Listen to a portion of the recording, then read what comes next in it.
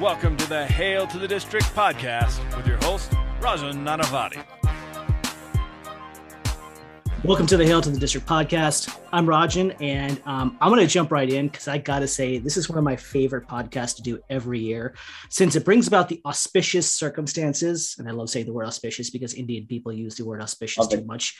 And I can say that because I'm Indian, in which my friends John and Neil, the two of the OGs of the Hail to the District podcast, joined me to discuss the upcoming NBA season, basketball in general, and whatever old man stuff we want to talk about. So with all of that being said, Neil and John, welcome back. It is always a pleasure to have you guys on. Thank you. I look forward to this podcast every year too. It's a sign that the good sports season is in full effect. We have the NFL going strong, NHL, and now the NBA coming. Did you see the NHL? Yeah, dude, I love it. My son loves hockey. I know, that's true. Yeah. Even if he's a Rangers fan. Yeah, and the Rangers are somewhat decent. Yep. They suck. They're not going to be good. But this is about the NBA. I'm actually kind of excited about the Bulls. Everybody who's heard the podcast before might know I'm a Bulls fan. I'm cautiously optimistic about them, and we can talk about them a little later. But, John, I'm curious to hear what you think about all this stuff. I mean, I think this is like the most wide open season we've had in a while. Cause you look at the front runners and you have no clue. Like, when Golden State was at full peak, you knew it was Golden State, Cleveland. It was just an inevitability. Now it's like, I have no clue who's coming out of the East. I have no clue who's coming out of the West. And once you get past the top 5 teams in each division, you don't know who's going to be, the play-in's fun. And now you've got some other teams that get in the mix, and I think it's going to be really interesting to see who's in there, because there's a couple crap teams, but then there's a lot of decent middle class teams. I agree, particularly in the West. Like in the West, you could sell me on, I don't know, 5 different teams, right? And you would have a compelling case. I think perhaps so. It's a little more top heavy in the East, and we could just go ahead and start with the obvious place and the defending champions, right? Like.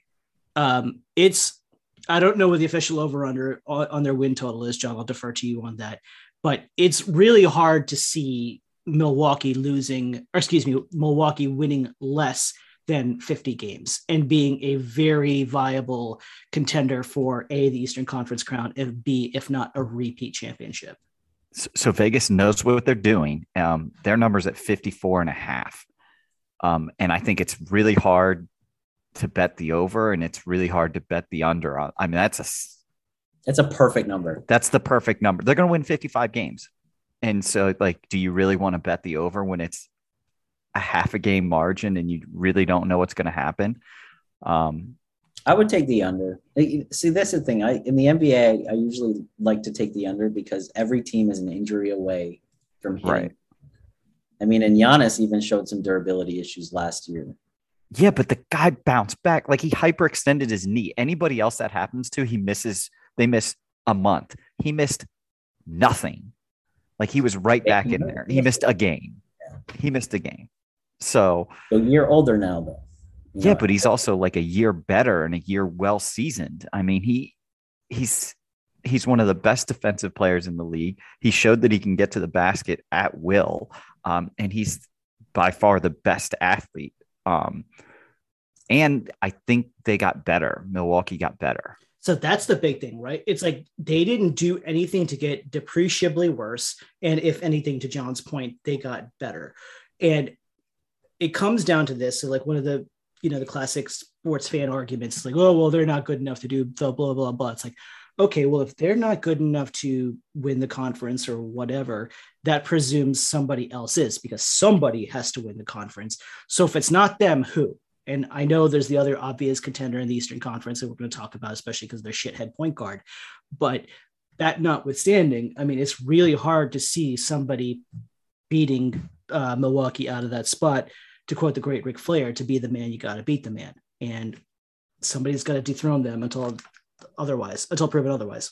KD's foot is a half inch behind the 3-point line, and it's a totally different story. Yeah, they're the champs, and they're looking to repeat. Yeah. Milwaukee got a bunch of, I don't want to use the word lucky, but a lot of fortuitous circumstances that could go in their way in order to get to where they got to. There's no question about that. Well, you saw the steps along the way. Like sports, it's like a story, and you saw that story play out. Giannis got hurt and then came back, and that just add to it. They went down against Brooklyn, they came back. Then they had a little scrappy battle, and then it looked like they were done against Phoenix, but no, here they're back at it again. I mean, so the dramatic story was written for Milwaukee to be triumphant. Atlanta taking out probably the most serious contender in the Eastern Conference in Philadelphia, and allowing Milwaukee to face a younger team that wasn't quite ready for they weren't limelight. there. Did you guys see the tweet where the guys every 25 likes he makes Trae Young smaller on Ben Simmons? Oh, that was so classic. It's awesome. So that's the funny part, is because like Philly is basically the third team, and I don't take them serious. How can you take them serious? You can't. And then the rest of the East, it's sorry. There has to be a lot of luck for anybody else to try and beat out Milwaukee or Brooklyn. But Philly, I just can't take them seriously unless they get unless they get De'Aaron Fox for Ben Simmons.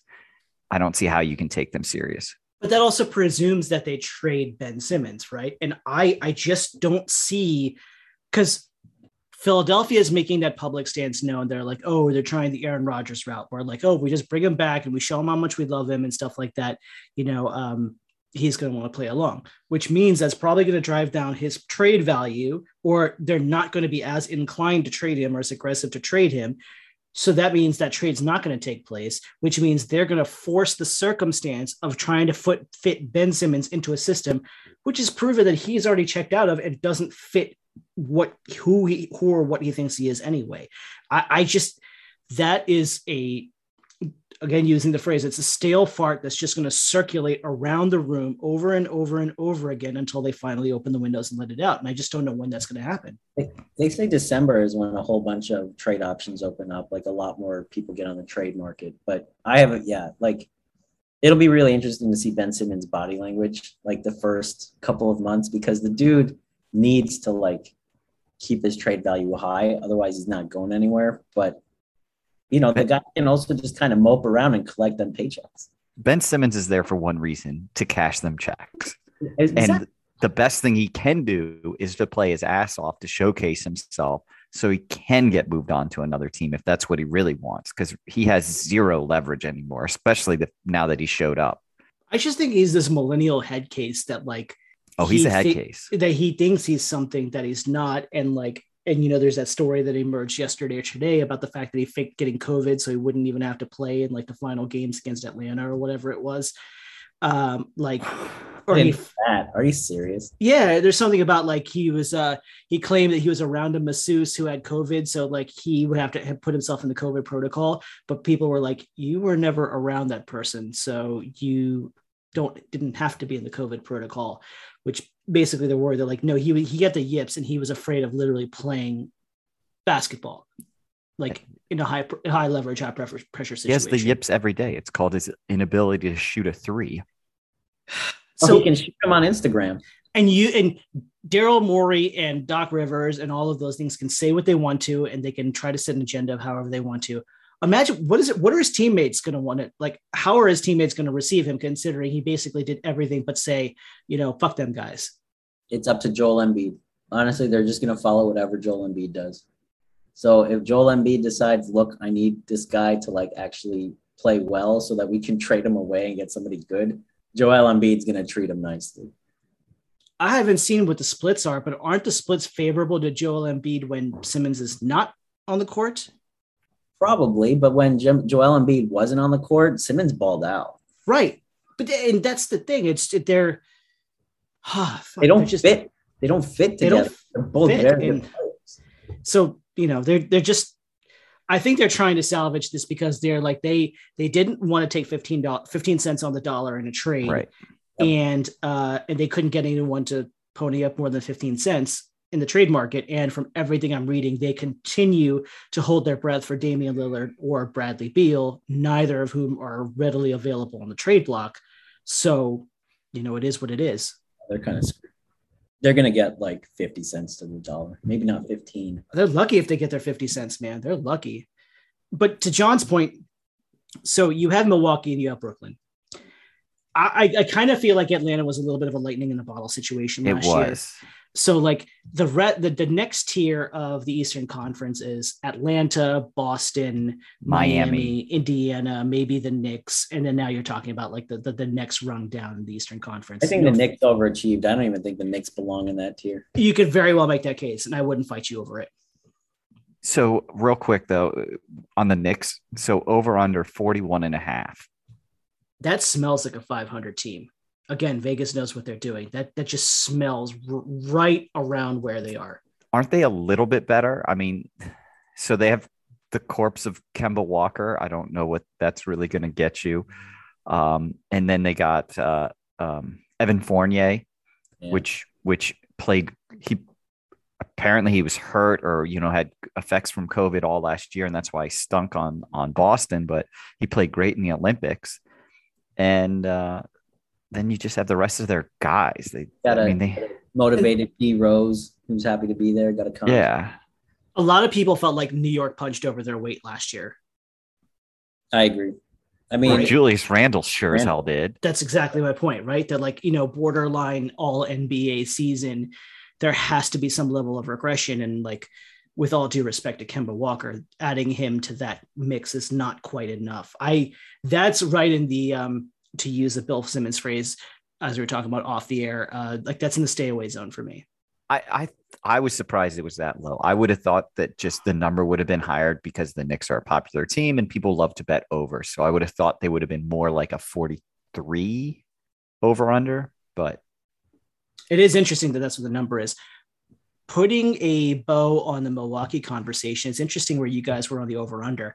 I thought the over was kind of a lock. Like I really liked over 54 or 55 wins. Like I was very comfortable with that number. It's just load management. You can't trust anything now. Yeah.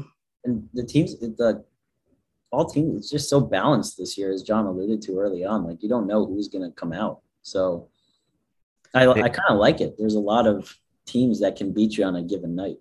Even Cleveland's going to be frisky and they're going to be a sub 30 win team.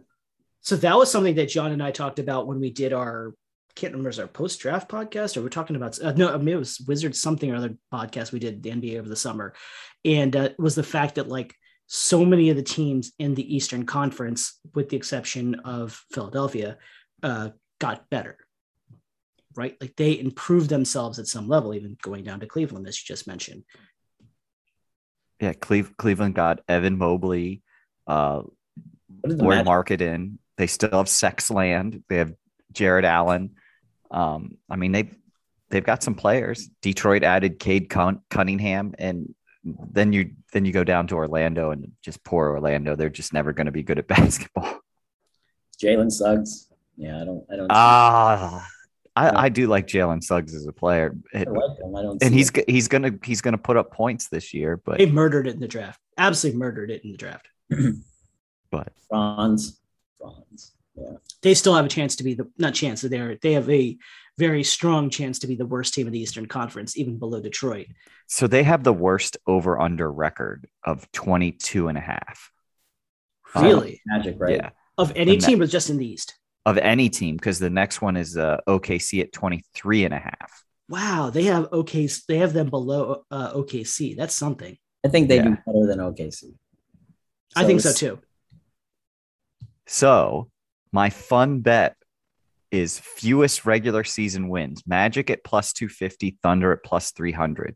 So instead of betting the under on any of these Detroit, OKC, Orlando, why don't you just bet which one you think is going to have the fewest wins and get a better return? So if you think OKC is going to tank it, because that's what Sam Presti likes to do. That's my thought. Plus 300, as opposed to just betting the under and getting him at minus 110. And where's the superstar that Oklahoma City is going to, even the young superstar who's going to inadvertently help them win games, right? Like they didn't get that. Well, they have Shea. Say it again.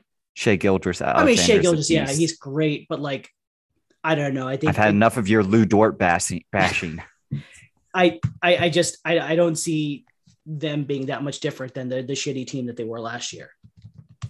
Right. And if anybody is playing well, they'll put them on ice. Right. So I wouldn't, again, if you're a gambling person, which I fashion myself to be, not that I'm a good one, I would throw what's 20 to $40 on the Thunder to have the worst record. It's a good bet. I think that's a good bet. I'm just saying. I see them right around. Although that's interesting because their win total last year was obviously 22 games, all the 22 out of 72 games. So that would put them. That's pretty good. That's actually really good. That would put them right about 24 win team. If you kind of project it over 82 games. I don't know. A lot of people who I trust have them at a pretty low record, are pretty comfortable with Oklahoma City being the worst team in the league. And I'm hard pressed to disagree with that. I think Houston's going to be absolute hot garbage. Is John Wall playing? No, they're just resting him so they can trade him. Yes, and I'm like, why are you doing this? Because there was literally one trade option for John Wall, and that was Russell Westbrook. Yeah. There's no other trade scenario. Maybe they can trade him back to Washington, to LA. Oh. Yeah, we Just would like Russell Westbrook back in Houston. That'd be so funny. Yeah, no, poor I'd be John surprised Wall. if LeBron later, like midseason, is like, yeah, we need to trade Westbrook. He's not gelling here. You're gonna say you're waiting for that surprise.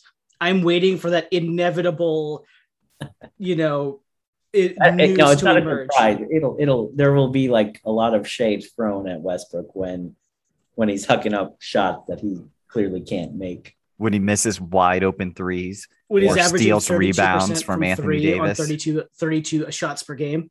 Yeah. Well, what I really hope, what would be horrible is if he tries to steal a rebound from AD and ends up knocking his knee. Just taking him out. There's a non-zero chance of that actually happening. So let's go to the Lakers then, while we're talking about this subject.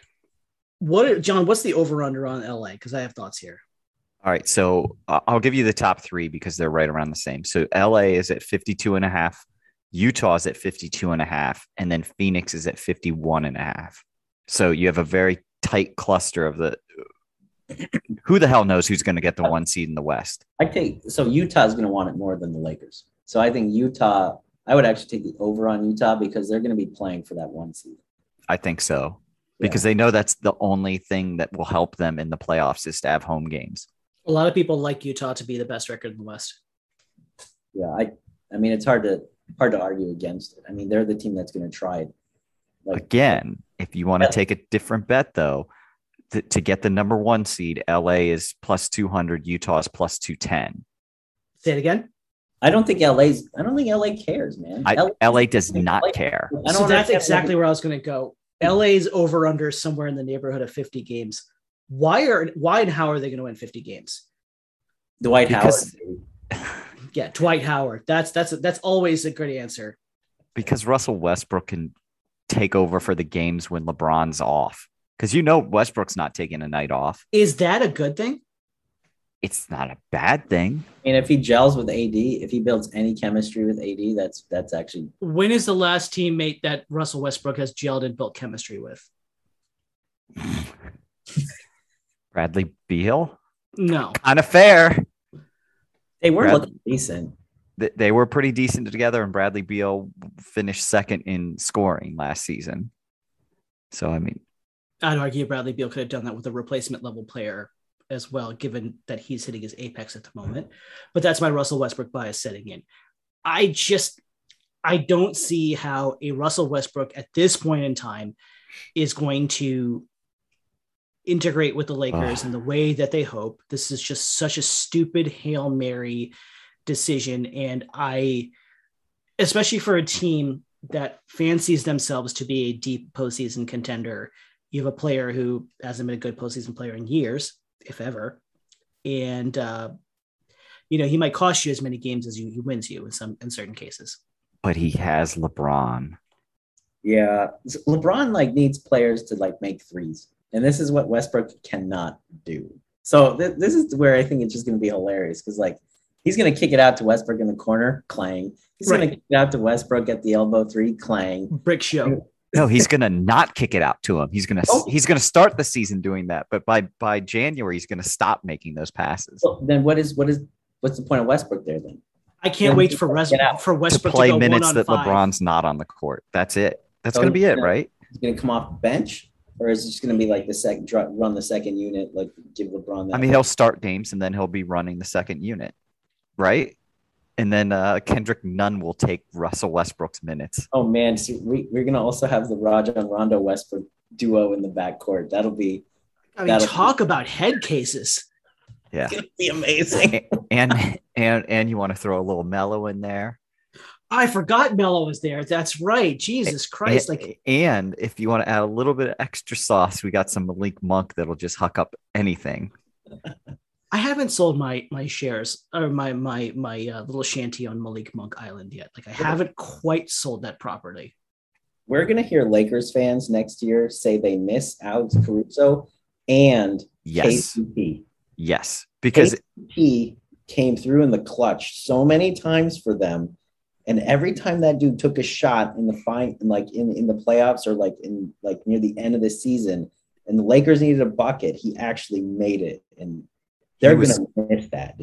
He was clutch for the Heat, and that's in the finals against the Heat. He was clutch. Yeah. So if you look at their roster, it's like they do have shooting. They do have some shooting that they can put out there. But then, as you said, without Caruso and KCP, they have zero, and I mean zero defensive abilities. I don't need defense if you just outscore them. It only works how well when the did ball's that work going out? in, man. How many times has that theory been trotted out and been successful? If that was the case, Mike D'Antoni would be Phil Jackson. Exactly. I was going to say, how many championships did the Suns win in the 2000s? No, the Warriors were the only team. I guess they had Draymond. But they played defense. I was going to say. Clay is a very good defender. The only person who couldn't play defense on that team was Steph. Due to physical. Because even Harrison Barnes played D. Kevin Durant was an excellent defender. Yeah, I guess it was tough. Well, then they had Iggy. Yeah, never mind. They had. I'm an idiot. Never mind. Yeah, no, they were very good defense. Strike that from the record. There is no shutdown defender. Well, Anthony Davis. You have LeBron, and you have DeAndre Jordan and Dwight Howard. I forgot that DeAndre Jordan ended up until there. you said that. I forgot that he was there too. I was like, DeAndre brothers, man. DeAndre Jordan and Dwight Howard. It's like the Mighty Ducks too. I don't know if y'all.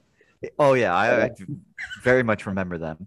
I also really love the fact that Andre Drummond is on the 76ers because him and Embiid, like I just don't see how they can ever. I can't see how they're on the same team.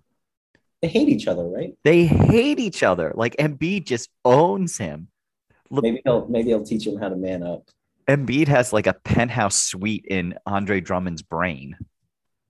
There's lots of owned property in that situation. And he just bangs his sisters and girlfriends in there. That's what's cycling in Drummond's head all day long. And then he puts it on camera and sends it via email to Drummond. Yes. Yes, because always email. Always email. Your terrible comments and crude remarks. Signed Bruce Allen. Yeah. I want to go to one other team in the West while we're talking about the top of the Western Conference, one we haven't mentioned yet. I am among the people who love Luka Doncic, as they should. He is a tremendous basketball player. I hate Jason Kidd. Hate him. I despise him as a coach. I think he's the classic example of a guy who was a good basketball player because he was a dick. And whatever he was, and even if he was brilliant at the game, I don't think that translates at all into being the leader of men. I think he is one of those guys who's too stupid to realize that there's a way to play the game and there's a way to play today's NBA game. There are countless stories of him just being an awful, awful motivator, among other things, or tactician or manager or whatever.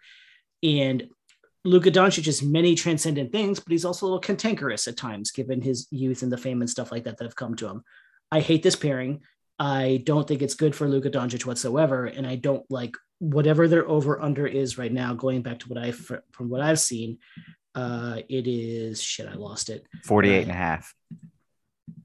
So a lot of people think they should, just by virtue of Doncic's talent and the rest of the guys there, they should get to 50 games. I am not so sure I would go in that direction. So when I saw that number, I was like, I immediately would go for the under, just because Rick Carlisle is a phenomenal coach, Yes. and he squeezed every ounce of talent out of that team. And outside of Luka Doncic, there isn't a whole lot of talent on that team. Tim Hardaway Jr. can give you some buckets. Torrey Finney-Smith can kind of do a little bit of everything. Dwight Powell can dunk the ball when he's actually not hurt. What happened to Porzingis, But man? Porzingis, I have no clue what you're going to get out of him, and I don't think you're going to get anywhere close to 80% of what he should be. It just seems like Porzingis' best days were left in New York. Yeah. Yeah. And they're still going to be defensively challenged. I just don't. I don't have any faith in them. And Jason Kidd just is.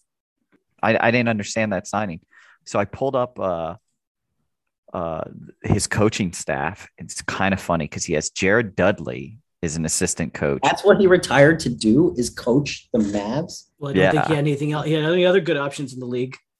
And Christy Tolliver, who was helping with the Wizards. She was a Mystics player. Right. And then also Darrell Armstrong and God Shamgod is there? is on the coaching staff. I forgot about God Shamgod. Yeah. So yeah, he's really gonna do great things. I mean, look at this roster, right? Luka Doncic, as you mentioned, a bunch of them, right? Luka Doncic, Tim Hardaway, Dorian Finney-Smith, Dwight Powell, and Kristaps Porzingis, and then a bench of Jalen Brunson, Trey Burke. Can't believe Trey Burke is still in the league. Reggie Bullock, Maxi Kleber, and Willie Cauley-Stein. Luka Doncic has transcended, but man, that's a lot to overcome. They got Boban, man. Is Boban the Giant there? Yeah. Marjanovic. Oh, Boban the Giant is there. If the Mavs, though, if they make a top 3 in the West, Luka's MVP. Yeah, let's get to we'll keep the MVP conversation for a moment, but that's if they get there. I mean, they kind of should, right? Because what are you talking about? The top of the West being Utah, LA, Phoenix, Denver. So all right. So if you go down the line, it's LA, Utah, Phoenix, Dallas at 48.5, Golden State at 40.5, and then Denver at 47.5. And I think Denver, even without Jamal Murray, is going to be close to a 50-win team and be ahead of Dallas. How long is Murray out till? So I think they'd be lucky if he plays this year. Yeah, because when he busted his knee in June. Yeah, something like that. It was like the first round of the playoffs, but you got to count a year. I don't see them toppling Phoenix either. So they'd be lucky to get the 4th seed. I think they're more than likely to get the 5th or 6th seed. Who? Denver or Dallas? Dallas. That's my opinion. I mean, so basically, I think they're they're going to keep themselves out of the play-in tournament, which to me does not scream MVP candidate. I agree. So, and then Golden State's the other team at 48.5. When is Clay going to play? How much? When is Clay's time to return? There's a lot of people who are very bullish on Golden State this year. They should be. I think it's too early though. It's kind of where my head's at.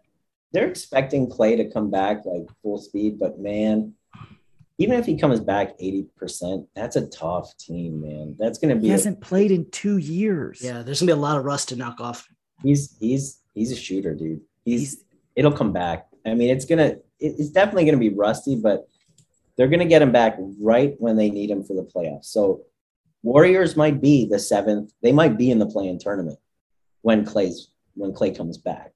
Or when Clay is starting to get his groove. But then I think they're just going to turn it up. Those guys have something to prove. Everybody's been saying their window's closed. Man, they got some Wizards cast-offs on this team. Gary Payton II is on there, as well as our favorite Otto Porter Jr.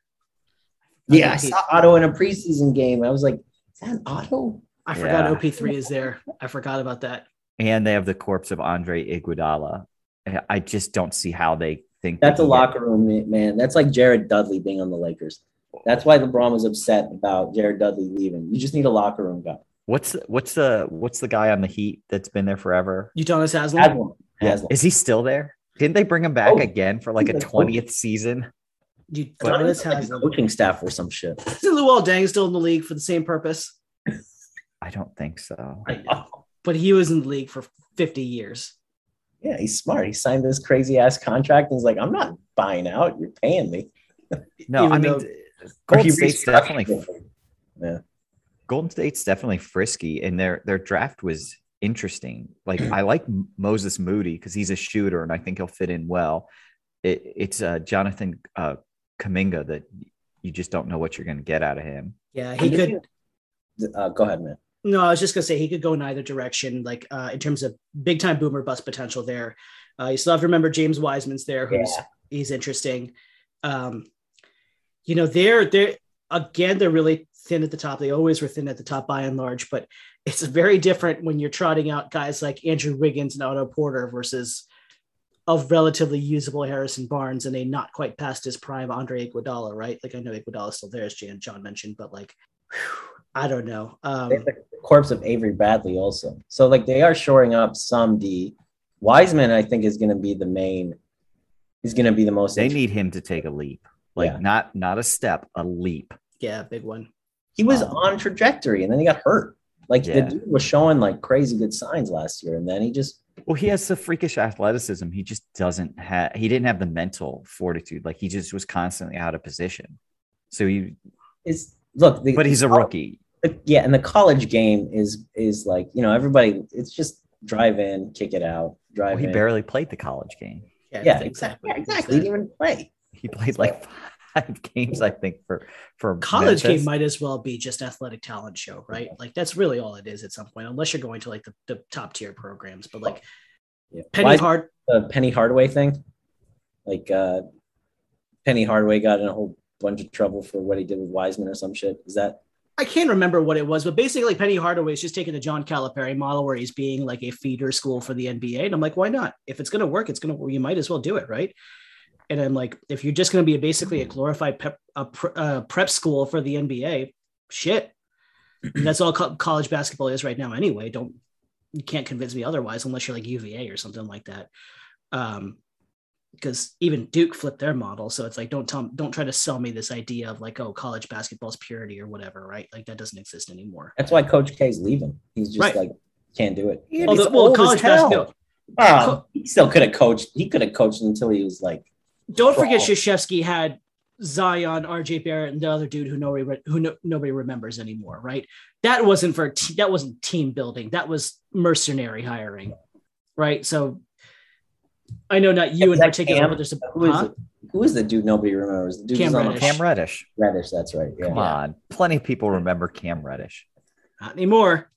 No, he actually played really good in the well in the playoffs for Atlanta. And so that's like another key player that, if he steps up, I mean, that's more. You brought back up Lightning in the Bottle Atlanta. And I wanted to ask about another Lightning in the Bottle team. You mean Phoenix? That's where I was going. How much of Phoenix was Lightning in a Bottle, and how much of was Phoenix was really, really that good? And I'm not throwing shade at Phoenix. I'm just asking the question. DeAndre Ayton took a step. Big. He did. And I was at the front of the line of making fun of DeAndre Ayton's as the selection and Robert Sarver being a shithead and all of those things. But he played quite well. But they still don't want to offer him an extension. So there's still something that they're waiting to see out of the guy. It's called they have a cheap ass owner that doesn't want to commit that yet. That's Robert the problem because they still have Mikal Bridges too. That they should be offering a reasonable contract, not a max extension, but a reasonable contract extension too. Not to mention whatever they're paying Chris Paul. But the problem is that they're already paying Chris Paul and Devin Booker. I think you got to pay Book. Chris Paul is he's he actually restructured, right? He got a 2-year deal for 60. Is that what he did? I thought it was a 3-year deal with the third year as an option. He restructured only down to $30 million a year. Yeah. It's better than 40 if you're a team, right? You don't want to pay that dude 40 in a year. Takes you out of the wall trade, though. Oh, yeah, he's in the mix. Yeah. So if Chris Paul gets injured, he can get traded back to Houston for John Wall. And get traded to another desolate team. So Chris Paul's like the big question mark, I guess, for them, because he was healthy and then he wasn't in the finals. And when he wasn't healthy, the team kind of fell apart. So he had expecting another renaissance season from him with all the miles on the odometer that he has is unrealistic. And it's not shade. That's not hating. That's just pure facts, right? Like, or that's sick. Yeah, I don't think you can do it again. That's rational analysis right there. I mean, their starting five is legit, though. Paul, Booker, Bridges, Crowder, Ayton. Is Crowder legit? Yeah. Crowder's a player. He's a good player. I don't know if he's like a... He's not a star. I didn't say he was a star. You can't have 5 stars. This isn't an all-star game, for God's sake. This is like... Don't tell that to LeBron. And then they still got Campaign. They got Landry Shamet, and then Cameron Johnson just comes off and hits shots. They added JaVale McGee for some big man depth, which they didn't have, but I don't, JaVale McGee. I think they're really hoping that Jalen Smith out of Maryland turns a corner and actually shows up. It's so open in the West, right? Like you could sell me on any of these teams that like, right. I can't believe in any of them. Can you buy the Lakers winning? We haven't even talked about the Clippers. Right. We haven't even talked about the Clippers. So they're at 45.5, and I would take the under. A lot of people are saying take the under. Kawhi's not going to play every game. Kawhi's not going to play a game this year, right? Wait, even if he would, when would he come back? March, April, May? It would probably be April if he's going to come back to make. If he's going to come back, and he's a nut job. There's no way he comes back. Was it ACL or MCL? That was my question. I forgot. I thought it was ACL, but I'm pulling it back up. If it's ACL, he's not playing on an already bulky knee. Yeah. Well, then, yeah, whatever. The Clippers, I think this is a total write-off year for them. ACL. I don't have any faith in the Clippers. No. And he's got an option for the next year? Well, he just signed a new contract this summer, injured. They re-upped him. They didn't re-up PG3, though, PG13, right? They gave him a deal the summer before. Playoff P. Don't forget. No, he's not. He did show up he did play reasonably well. So they got their beloved Eric Bledsoe back because nobody else wanted him. That guy's, I've been everywhere and I've burned all my bridges. Or I've burned all my welcome wagons. Tour is over and he's back home. And now he's back home. They have Reggie Jackson they brought back, but can you buy playoff Reggie Jackson being 2022 regular season Reggie Jackson? Is that going to be the same guy? So a lot of these guys are going to dog it thinking like the playoffs are a shoe-in for them. And then it'll be too late when they realize it's not. Yeah. I wouldn't be surprised if they just do we'll coast through the regular season, get to the playoffs, and then try to turn it on. And exactly to your point. I think they'll be lucky to actually make the play-in tournament. I think they get in as like one of the ninth, the bottom of that seed. Right now in the projections, they'd be the 7th seed just based off of over-under totals. And they're at plus 125 for the play-in tournament. Well, who gets ahead of them? I guess that's the question I would have. Denver, Golden State, Dallas. No. I think Portland gets ahead of them. So that's the two question. Do you consider Portland and maybe even like Memphis to get ahead of them? Yes, I do. Memphis is frisky, man. That's another fun team. They just have dudes. They have literally 10 guys. And if the light switch turns on for Jaren Jackson, that's a legit team. If he can stay on the court, right? If the between the ears turns on and everything, it's health. Really. It's all been health for him. He just has not been healthy. But to your point about dudes, like Ja Morant is a dude, right? He is a dude. Steven Adams. So that's the interesting pairing is because they got Steven Adams, so they got rid of Valanciunas, or not, right? Yeah, Valanciunas, who I actually liked, and I thought he fit well And so the thought process, though, is that Jaren Jackson's a better scorer, and putting him next to Steven Adams lets Steven Adams do all the dirty work. Basically, you get every rebound, you take all the charges, you guard the rim. Jaren Jackson just scores some points. And so maybe that'll be a better balance for them. And that dude's crazy enough to enjoy that role. Oh, I think, well, yeah, because he keeps cashing them checks. Right. That, and I think he's basically just like a rugby player who likes to play basketball. A rugby player. Yeah. He's from New Zealand, of course. Right. That's what they do. Yeah. Yeah, I like Memphis. So that, if you do the math there, that puts the Clippers around the 9th seed. So your play-in is... Again, if I'm like going off, I wouldn't bet an over-under on the Clippers. I would rather get a little bit more return and bet them to be in the play-in tournament, because then it really doesn't matter what their record is. And to that point, I don't think they're going to fall out of the play-in tournament. Like that's not a question, right? Like, because Minnesota, New Orleans, Sacramento, and San Antonio are not overtaking them. Well, there is one team that does not have a number on the board on BetMGM, and that is New Orleans. You cannot bet the over-under. They took them off the board, but they are at plus 110 to make the play-in tournament.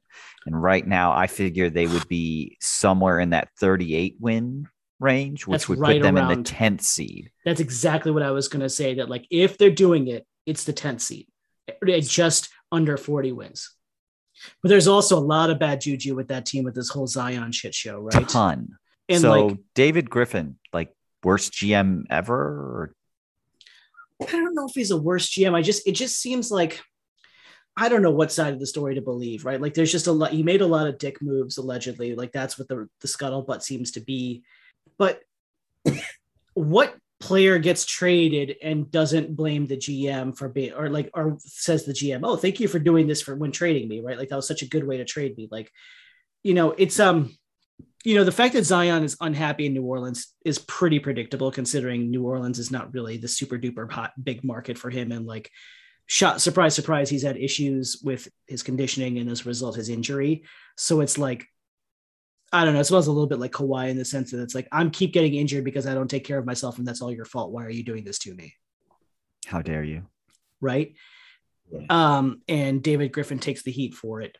Now, I don't know if we should be, David Griffin should take the heat for his bad free agent signings, right, and his bad trades. So trading, why'd you trade Jrue Holiday? Why'd you trade him?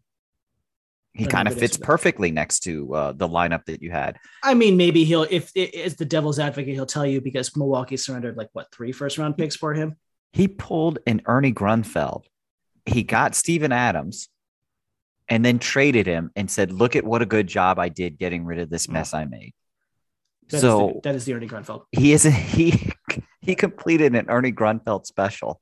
Look at how well I cleaned up this colossal mess that I made. Yeah, no, he's not good. He sucks. That team's a mess. They're just an absolute mess. I have no idea what they're going to do. Burn down my house. Did I put out the fire? I should be rewarded for that.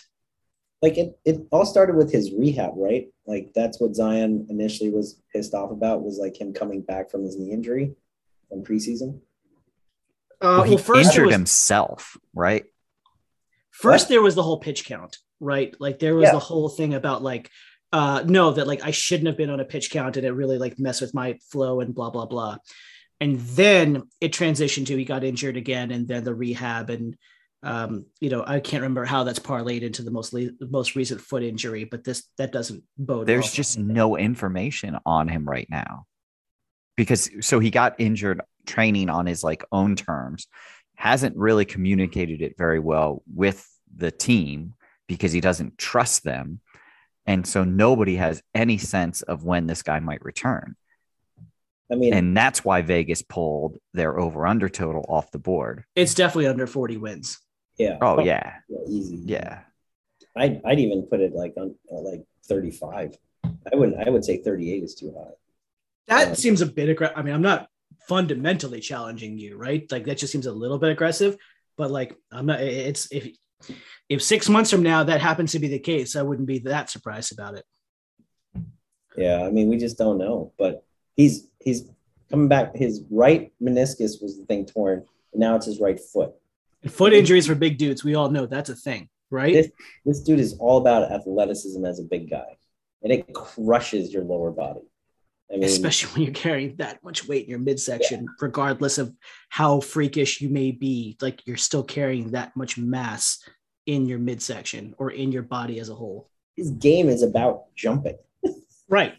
Despite the fact that he's built literally like an NFL defensive lineman. Yeah. I hope he pulls it together, man. I hope he figures something out, because he's going to be great to watch for 10 years, but he might only be good for 3. 10 is a bit aggressive or ambitious. Well, 30, he can be, if you change your game a bit, 30. True. If he reinvents himself like your boy Derrick Rose. Love D Rose. Always going to have a soft spot for that. I was kind of hoping the Bulls would have signed him. Oh, no, he's got to stay with Tibbs. He does. Yeah. See, that's the other reason why I like, all right, I'm going to bring it back to Chicago. The Knicks, I like them over 41.5 because Tibbs just doesn't lose. Right. He'll play his game. He'll play his guys 53 minutes. He'll kill everybody to get some regular season wins. So that's why I would go with the over on that one. Obviously Towns didn't listen to him, but in Minnesota, he had 0. Well, he just had ass clowns, except for Jimmy Butler, who wanted to murder everybody, rightfully so. Do you blame him? No. I still go back to this, right? No. Like Jimmy Butler. So playing back to my third string and beating the starters, I loved it. going back to my favorite player in the NBA, if you put Jimmy Butler's ethos into LeBron James, you have the greatest player in NBA history. Absolutely. Right? Like yes. there's just no way that the pathological competitiveness and the, no prisoners taken approach to basically anything. Fuck the basketball IQ, although Jimmy Butler has enough of that. But if you just did that, you put that in LeBron, you have, again, it should be a surefire slam dunk, no ifs, ands, or buts, greatest player in the NBA, but you don't, right? In NBA history, mind you. What has Jimmy, ever since he left Minnesota, what has he shown you? Ever since then, he's shown you excellence. That he's the foundation of a winning culture. Exactly. And the best thing that could have ever happened to him was him going to Miami, because he fits incredibly perfectly there. And I love watching him.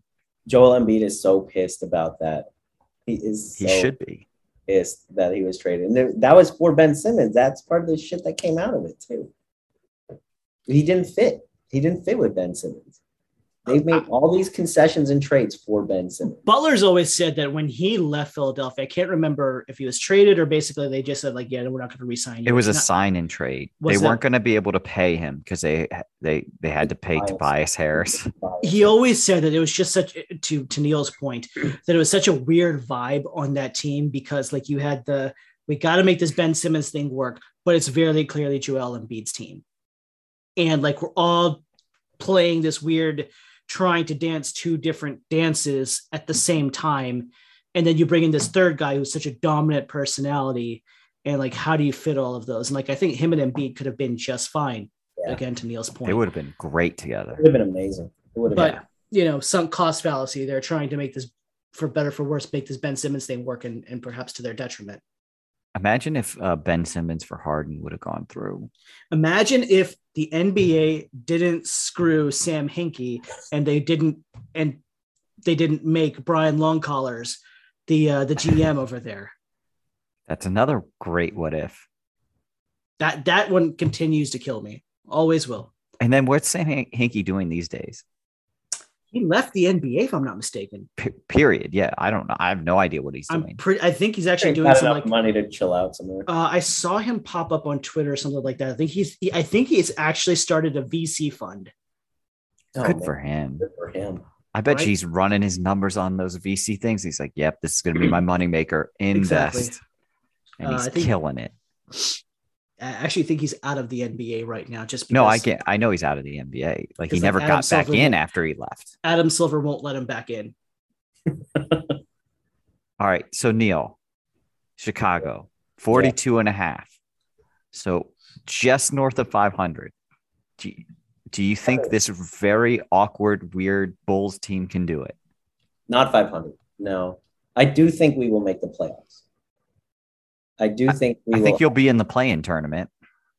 I think we can make the playoffs. I think we can get past the play-in tournament. I mean, they have to. But I do like the Lonzo Ball edition because Kobe White is not a starter. So, and that's your problem. Is like we didn't have a true point guard.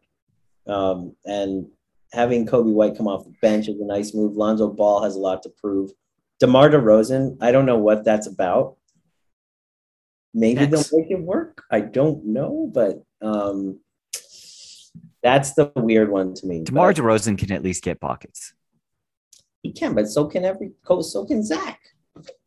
That's the problem, is that he's playing next to Zach. The other thing is that I'm hoping is Zach LaVine, after playing on the Olympics, actually like steps it up and like kind of like has more of a leadership mentality than he did before. So I think Olympic experience sometimes gets underrated, especially for these mid-tier guys. Like KD's not going to care. KD's like, yeah, I was in the Olympics. I won't go, whatever. This will be my baller. But as a mid-tier players playing with like the likes of KD and stuff, like hopefully some of that rubs off on you and you are a better player as a result. You can argue that some of KD's world championship experience and stuff like that helped him make the leap from like ridiculously talented, all-world gifted player to superstar elite assassin. So long story short, I'm agreeing with you that it's been proven time and time again that rubbing off with that exposure, that quote unquote culture and stuff like that can do wonders for a player's career. That's why I was pissed that Beal couldn't make the Olympics because fucking failed his COVID test. God bless. And won't take his vaccine. That's the end of those discussions. I don't want to, but I don't know. Bulls have an interesting roster. I love Alex Caruso. Like the guy looks like he's 50 years old and then he's like jacked and he just plays his ass off. He plays so hard. His ass off. He knows his role on your team. He's like mini Noah. He's like a mini Joakim Noah in that he just like plays his ass off. He sucks, but he's not terrible. But he doesn't suck. He doesn't kind of suck, man. But like he's you know what I mean. He's like a better Della. Yes. Whatever his name. Way better. Yeah. Way better because he's not dirty. He can be a little dirty. He's not dirty. Not like Dellavedova. Dellavedova is just, he'd punch you in the nuts. I hate this Bulls team less and less the more I'm looking at it. It's not bad. And then Patrick Williams. What are we going to get out of him? I don't know. Yeah, I don't know about that. But if he becomes a thing. He was playing pretty well, man. And I love Vucevic. That's what I was going to say. Lonzo, LaVine, DeMar DeRozan, Vucevic. I mean, like that's not terrible considering the state of the Eastern Conference, especially the second half of the Eastern Conference. That's why I feel confident they can make the playoffs. But as a Bulls fan, I shouldn't be confident about anything. The Vooch and Zach thing, though, maybe they didn't have enough time to gel last year, but they should have. Like they were on the cusp of the playoffs last year, and it just fell apart. They fell apart. Yeah. So they have to come out of the gate strong. Who's the coach there again? Isn't it Billy Donovan? Is it still Billy Donovan? Yes, it's still. Wow. So what's funny is they really didn't give up much for Vucevic. It's like here's Wendell Carter Jr. In a draft, dude. We didn't have a draft pick this year. That's true. We had no draft pick, and it was a good draft. Oh, so that's Morris Wagner. Yeah. That's what you gave up. We gave up some picks. It was unfortunate, but we got to make it work, man. Vooch is good, but I think it's all going to hinge on Zach, like it always does. Yeah. Well, so that's the only problem I have with the team is the LaVine DeRozan fit. One of them, and I said Morris Wagner. It's Franz Wagner. Sorry, I said his brother's name. DeMar will get traded. Really? If he doesn't fit, you have to move the guy. Yeah, but then again, you have who's going to trade for him? And you just brought him on. Like the NBA does not want DeMar DeRozan. Somebody will want him. It'll happen. It has to. I have to believe. You know who will take him? Oklahoma City will take him for a very steep price. Or they'll make you attach a bunch of second round picks. Give him a first with DeMar. You'll have to give. You would have to give so much. God. They might have to like literally just give the city of Chicago to Sam Presti. Just be like, you own this in everything. So It could still work. I mean, DeMar is going to play more forward, right? I mean, he's going to play the 3. he has to. He absolutely has to. would you rather have the guys that we just talked about on the Bulls or have Bradley Beal, Spencer Dinwiddie, Kyle Kuzma, Daniel Gafford, and then maybe Gafford? I was so sad we lost Gafford. Man. And you know what? I made fun of that acquisition, and he has been a very delightful acquisition for Washington. Bulls, but what's funny is loved him. His stats are the same.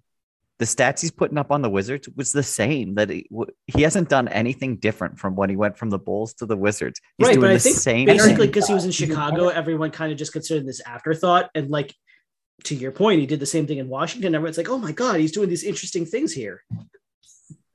So they gave up Troy Brown, and they got Daniel Gafford and Chandler Hutchinson, who's going to be out. I'm sure is out of the league. But going back to your question, Roger, the starting fives. We go Lonzo, Zach, DeMar, Patrick Williams, and Vooch. Versus Dinwiddie, Beal, Kuz, and then Gafford. And Daniel Gafford and Rui Hachimura. Dude, I'll take the Bulls, man. Yeah, the Bulls starting 5 is better. Give me the Bulls. Damn it. The Bulls starting 5 is better. It's much better. What's up with this Rui Hachimura situation? I don't know what to do. Well, he's on COVID protocol right now. But there's some personal shit or like like mental health or something like that. Oh no, really? What's got going on? I don't know. He just took like a leave of absence. Indefinite leave of absence, which is always want that out of a young player for sure. Ugh. A good sign. Not at all. Well, the worst sign is Denny. So on Bullets Forever, they did like a doppelganger comparison, and his comps were Dragon Bender, Chandler Hutchinson, Terrence Ferguson, and I'm going to stop at number 4, Chris Singleton. Oh, you already kicked me in the testicles when you said Dragon Bender, because like that's you're talking world-class bust levels right there, like world-class, like that's in the Nicolas Skidishvili range. I was afraid you were going to say Jan Vesely, dude. Yeah, I thought you were going to go there too, and I was going to get really upset. No, he's not quite that bad, but man, that rookie season was awful. I will still die on the hill that whatever happened his rookie season has to be erased because of Scott Brooks. Well, it has to. The thing is he's supposed to be a playmaker, and they played him off ball. So how can you be a playmaker when you never touch the basketball when you're playing with Russell Westbrook? Opportunities to make the plays. So I mean, he's coming off the bench now. I'm hoping that he can be something. Washington's just deep. They're deep with dudes. So as you said, but once you go to the second, you go Aaron Holiday. Good backup. Behind him, you got Raul Neto, who played well for them last year. You got KCP. You have Corey Kispert, whatever. Corey Kispert couldn't buy a bucket in the summer league. Yeah, and then you got Montrezl Harrell coming off the bench. No defense there. Good offensive player, no defense, but he's. And you still have the corpse of Davis Bertans, who's also like. Wow, what a untradeable asset that is. See, I think Davis Bertans got fat after he signed the extension. I think he had a little bit of you think? Yeah, I think he had a little bit of a gorging offseason. And I think after 1 year of gorging, he's like, all right, maybe I'm gonna play myself back into shape a little bit. Well, hopefully he does, because best case scenario is he's back to normal. He's just bombing threes. He's hitting them at like a 47% level. Worst case, maybe he's hitting them at 42 and you can trade him for something. That's kind of where I think he's gonna be. And then the other one is the Thomas Bryant still sitting out there. I think he's about probably like a January timeframe to return, in which case Gafford moves to the bench. But the problem with Thomas Bryant is credible scorer from the 5, cannot defend anything. So my big question with the Wizards is, so prior to Russell Westbrook coming to Washington, it was Bradley Beal and a bunch of really, really bad dudes. Mm-hmm. Is this team that much better? Because the really, really bad dudes won the 18-19 team, which was Wall barely played. They won 32 games. And the 2019-20 season, if you projected over 82 games, they won 28.5. And right now they're sitting at 33.5. And I kind of like the over. I think they're a 37-win team. People that I like to read and people I trust have them right around 38 wins, which feels a little rich. It does, because again, how are they better than these other teams without a star next to Wall or 41 next to wins. Beal? 41 wins is a 500 team. Which They're not no chance in hell. Nope. And what the hell is Wes Unseld Jr. gonna like? We have no clue what he is. He's going to defer to Beal so much. It's not even funny. And I don't think whatever we see from the best, obviously, I don't think the real effects of Wes Unseld Jr. are going to be had this year. And I think anybody it'd be dubious to think otherwise, right? Right. So I don't know. I think, I don't know. 33 is about, unfortunately, probably where they're going to end up. But optimistically, I think they're a 37, 38 win team. And again, they're in that play-in tournament playing the Bulls. Oh, man. I hate it when the Wizards play. You're just going to have a Nene moment. Somebody's going to be your Nene. And it's going to be the worst freaking thing I'll ever see. God damn it. It's going to be. Like Kuzma's going to show up and ball and drop like 50. Kuzma and KCP are going to like just go crazy on you. Or they'll be traded by then. Who the hell knows? Your Nene will be Montrezl Harrell. It is going to be Harold. It's going to be Harold. Usually, Absolutely. Washington fans are on the other end of like some random player, just ascending to the role of like God and like shitting on the other team. The fact that we can always hang on to Nene in that opening series against Tibbs's Bulls and just him eating Joakim Noah's lunch after Joakim Noah won Defensive Player of the Year. It's just we have so few things to hold on to from a sports perspective in this city that will it's that one and sweeping Toronto. Like those are like two of my favorite sports moments of like, the last X number of years, right? Like those basketball sports moments. Basketball sports moments. I'd say any DC sports moments, obviously outside of the World Series and the Stanley Cup wins, but like I go back and I even go back on YouTube and watch some of the old World Series like highlights, like when the Nats made the run, because some of them are great. So real quick to wrap up with the Wizards, Beal is the front runner to win the scoring title. He's at plus 350. Luka's 475. Curry is 600, and Lillard is at 850. I don't see Beal winning the scoring title. Why? He didn't do it last year. Curry overtook him right at the end. I just have a feeling that Curry would do it again to him. Or Lillard. I don't see Luka getting it. I don't see Luka because I think he has to carry too much of the overall burden. Right. In a pure scoring contest, I mean, I know that's not how this award particularly works, but it's like, man, Damian Lillard finished. So it was, to your point, it was Curry, Beal, and Lillard were 1, 2, 3, and Embiid at 4, which is crazy. That is crazy. I don't know. Lillard could come in and shoot the lights out and try to up his own trade value. Not that he wants to leave Portland per se. I think he wants to leave. He doesn't want to leave. I don't know. I don't think he wants to leave. I think he wants to win more than he wants to leave Portland. Like he's not Ben Simmons where he's like, I just got to get the fuck out of here. Yeah, that's fair. I mean, I think he's losing hope in Portland. Right. Because he was one of the most adamant players against people leaving their team and not like building something. So it is kind of like it's kind of a bad look for him to then. They all say that though, man. It's true. But he stood by it the longest. Do you want to talk about MVP while we're on the subject?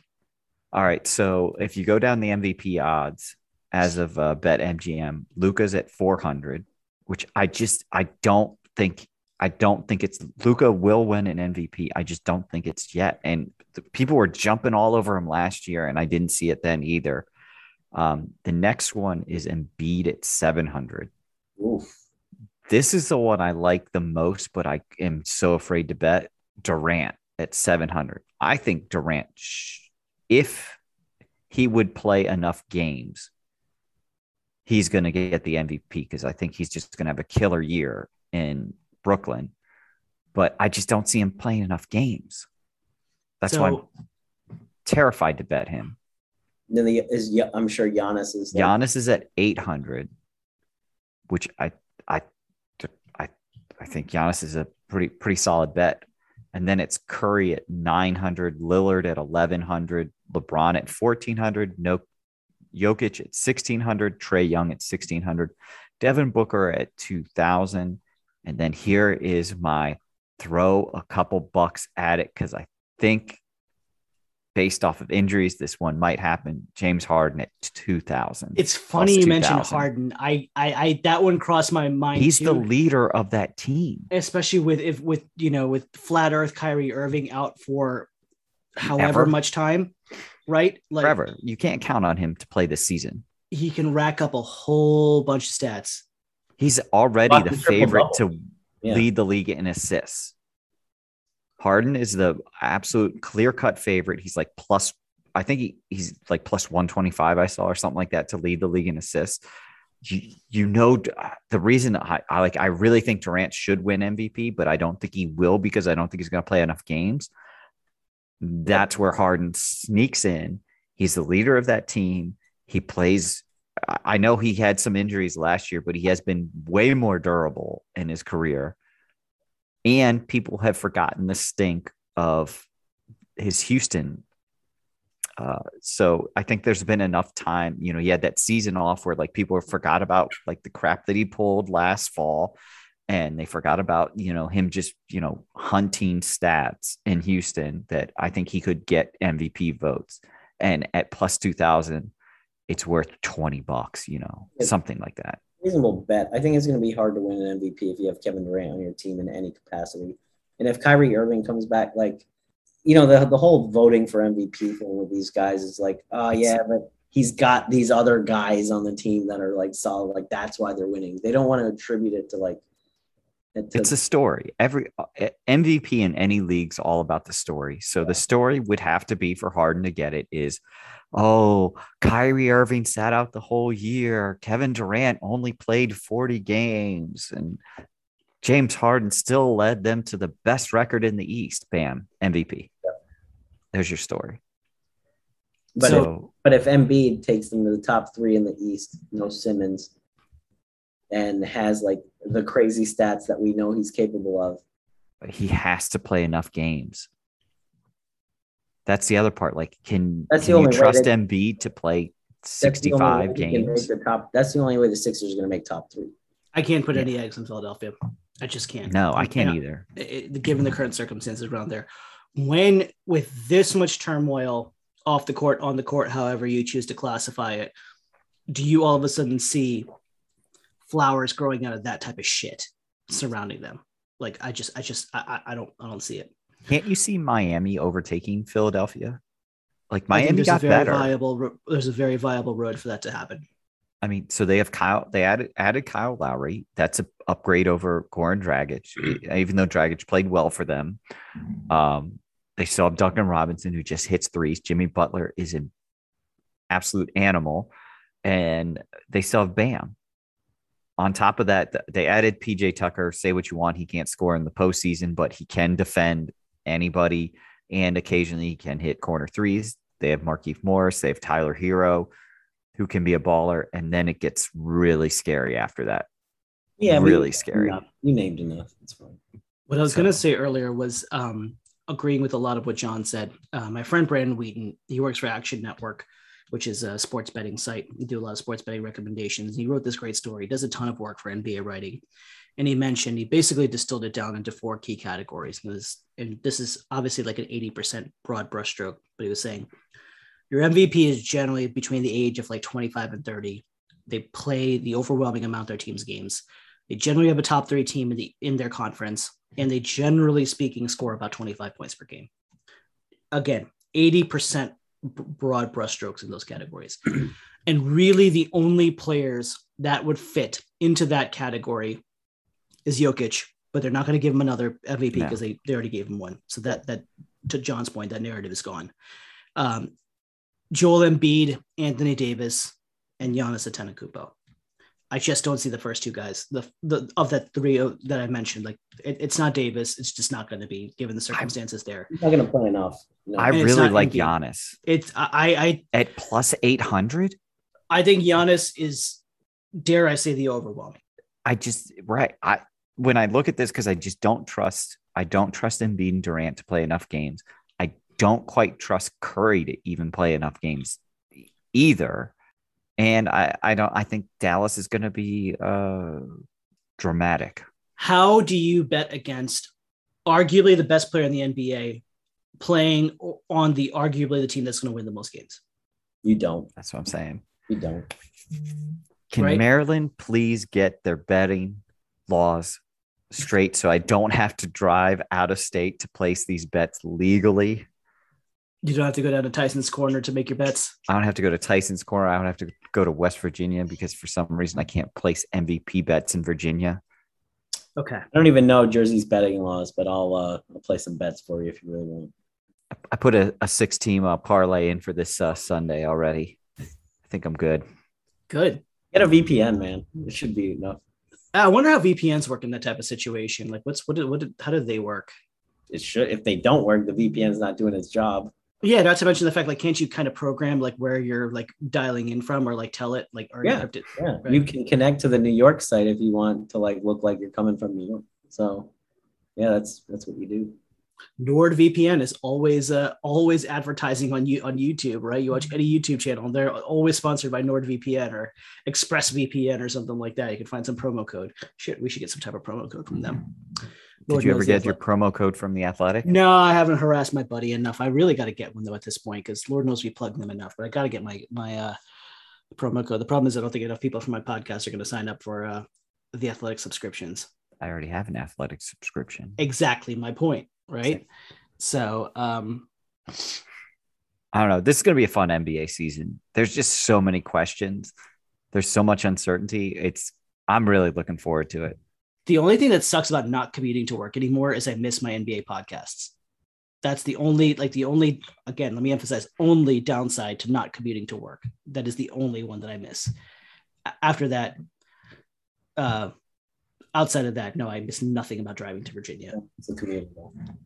Well, actually, no, I do, because I got some time to myself between work and then coming home to kids. Yeah. But, it's reasonable now. It's fine now. I should kind of enjoy it. It will be a fun season, though. I agree. Yeah, we'll definitely have to pick up at some point over the course of the season. This was great. This was always an enjoyable conversation. We definitely won't have to wait too long to do it again. Thank you for listening to the Hail to the District podcast. Be sure to subscribe to us on iTunes or wherever you download your podcasts.